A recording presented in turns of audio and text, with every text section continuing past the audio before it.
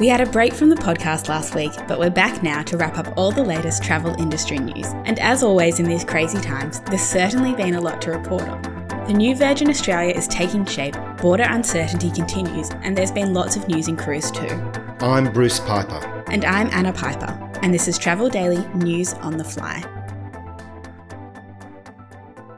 So Bruce, I guess one of the biggest news stories of the last few days has been the unveiling of lots of changes at Virgin Australia. What's happening there? Yeah, Bain Capital, the successful bidder for Virgin Australia, has laid out its plans for the airline once it takes control. And I think it's a good example of what can happen with the voluntary administration process, where a company is given breathing space to restructure and make its operations more sustainable. Bain is clearly heavily backing the management team under Paul Scurrah, the existing CEO, and he is wielding the axe to make the airline a sustainable operation post-COVID-19. It looks to me as though he's really being empowered to make lots of changes that just weren't possible previously because of the airline's quite complex shareholding arrangements. And so what is he proposing that Virgin 2.0 will look like? Well, it's definitely going to be a much simpler airline. One of the headline takeaways from the announcement is that Tiger Air Australia brand is going to disappear. Scurrah says there's just no customer demand for two brands in the market at the moment, and that's clearly a sensible move. And it just means the airline doesn't have to operate in that ultra-low-cost segment, and that move's definitely going to be welcomed by Jetstar, of course. Tiger Air, to me, has always been pretty much a basket case.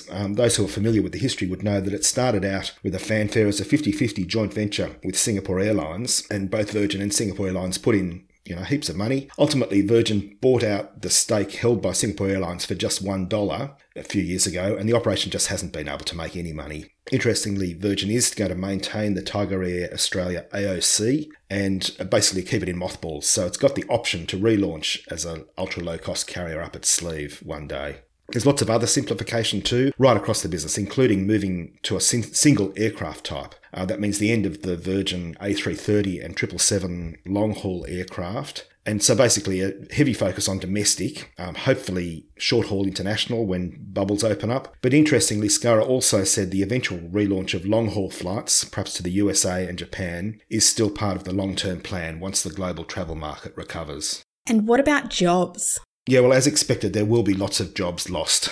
Tons of Virgin Australia staff, like most people in aviation in Australia, are stood down, and essentially the airline has admitted that about 3,000 jobs won't return. Still a fair bit of detail to be worked out here. Scurrah said the plan would secure about 6,000 jobs once market demand recovers, so we definitely don't know the timing of that, and with potential to add another 2,000 roles in the future, I guess as demand ramps up. Anyone who's stood down will continue to receive JobKeeper until it runs out in March next year, and they will receive all their entitlements, which is a pretty positive outcome, all things considered. Another piece of the puzzle is that the new owners will honour all travel credits and velocity points, and they've extended the dates for when people with flight credits can redeem them right through to the 31st of July 2022, and for travel until the 30th of June 2023, so that's pretty generous. You wouldn't describe Scurrah as Santa Claus. Minor details are still to be worked out, but I think overall it's a much better outcome than it could have been. So when does all of that become official? The deal is still subject to ratification by the creditors, and it should be noted that they haven't released details of how much people who are owed money are going to get. That's supposed to come out in the formal report from the administrators, which is due on the 19th of August, and then there's a meeting to formally vote on a deed of company arrangement,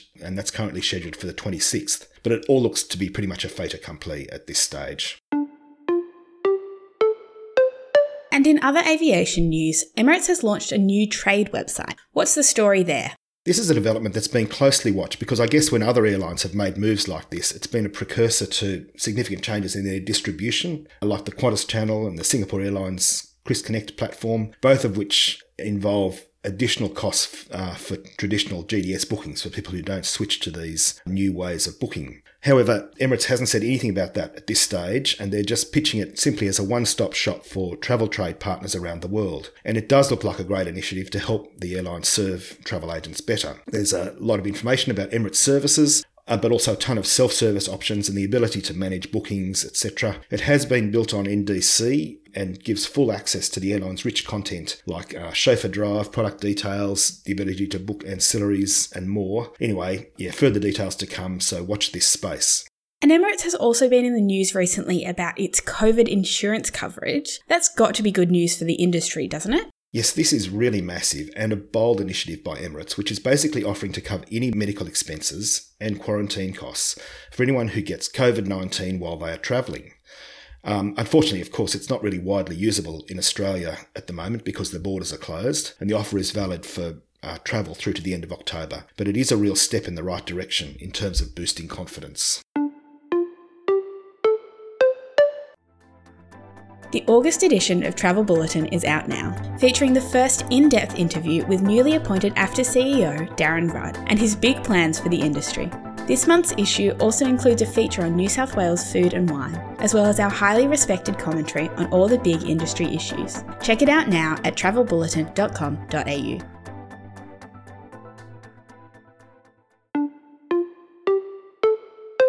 And speaking of confidence, that's something that's been a little rocked this week in the cruise industry worldwide, with a few unfortunate backward steps in terms of a restart due to COVID-19. What's happened there? For global cruising, unfortunately, it just seems to be one step forward, two steps back at the moment, with COVID-19 really having a sting in its tail like a scorpion. We were all really excited a few weeks back when Hurtigruten restarted expedition voyages in Norway and, a whole lot of strict protocols, reduced occupancy, social distancing, new procedures, domestic passengers only. It was just seen as someone's taking the initiative to really get going again. Such a great move, pioneering a restart. And then Hurtigruten was followed by a few other brave cruise lines which have also paved the way. But this week we've had the desperately annoying news that crew on Hurtigruten's Roald Amundsen have been diagnosed with COVID-19. 36 in total, despite all the precautions. Apparently, they're mostly people from the Philippines, and it looks as though the strict procedures put in place by Hurtigruten weren't followed to the letter. But it's just so unfortunate because, of course, it's led to a whole lot more headlines about how cruising is unsafe. A small number of passengers have also contracted it. So, yeah, it's just really, really sad. And you mentioned that some other cruise lines were affected as well. What's the story? Yeah, well, Hurtigruten's had the biggest outbreak, but a few other early adopters have also, unfortunately, reported cases on board, including Ponant's sister company Paul Gauguin, which reopened its voyages in French Polynesia to the international market, including Americans. And so they've got a case on board. Also Sea Dream Yacht Club, it had also restarted operations in Norway. And now Canadian small ship operator Uncruise Adventures, which just this week boasted about being the only cruise line that would be able to operate in Alaska this season, because they've only got small ships and they could satisfy the requirements. They've just cancelled all of its 5 upcoming voyages because a passenger has tested positive. Interestingly, in that case, found to have COVID-19 despite being completely asymptomatic. Basically, they only found out because they were tested due to the requirements being imposed, as part of boarding the cruise. Anyway, with all of that happening, Cruise Lines International Association has announced that its members are also extending their global cruise pause by another month through to the end of October. Clearly, they're starting to engage more closely with the Centers for Disease Control in America. Let's hope they come up with some workable solutions that will enable cruising to get going again.